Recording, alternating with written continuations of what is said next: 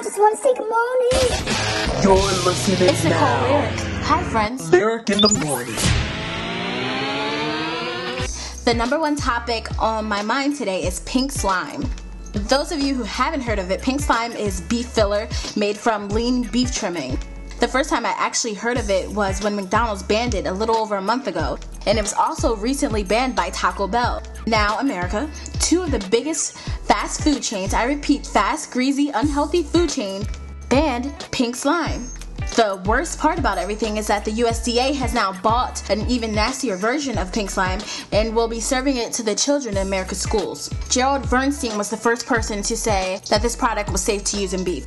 Well, he's an idiot, because obviously, if it was healthy, it would have a better name. Pink slime? That sounds like an infection. Who wants to eat an infection? They're lying to us, America. They want us to keep eating it and roll over dead until there's nothing left of this country but the aliens that invaded Phoenix this month. Say what? No, friends, not actual aliens. I had some person come up to me and ask if I heard about the alien invasion in Phoenix, but what actually occurred was an explosion on a highway which was unexplained. Which brings me to my point. The term UFO means unidentified object, not unidentified creature. People in this country are so daft. As the Brits say, probably the biggest explanation for our economy situation. Oh, but according to President Obama's recent speech, America is on the come up. Yes, you heard it here. He said, and I quote, "The recovery is accelerating. America is coming back." Well, great. How many of you have actually seen evidence of this? How many of you have been out of work 1, 2, 3 years and have a job now or hope of a job now? Tell me, friends, pro-Obama administration or anti? It's time for the parody of the week. This week has left me awfully tired. Watching Rivals, I got a Kindle Fire. Oh, where will Peyton Manning end up? Daylight savings time is next up. Oh yeah, this week I learned a lot of like Chris Christie is an evil prick. Critics say Eddie Murphy's lost his niche, I mean his knack. According to them, the new movie is whack.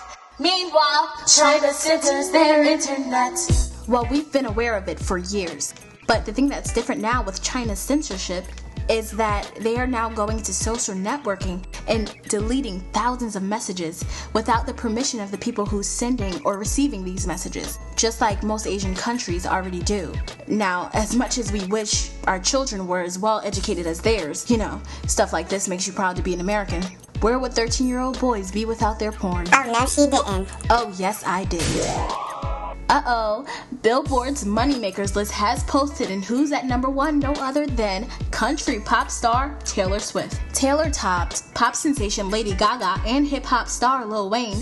And I must say, friends, I'm not surprised at all. Artists who have a fan base that mostly consists of tween and teen girls sell more records because everyone knows little girls are brats. Goodbye, you'll hear me again. Thursdays at 11 a.m. So farewell.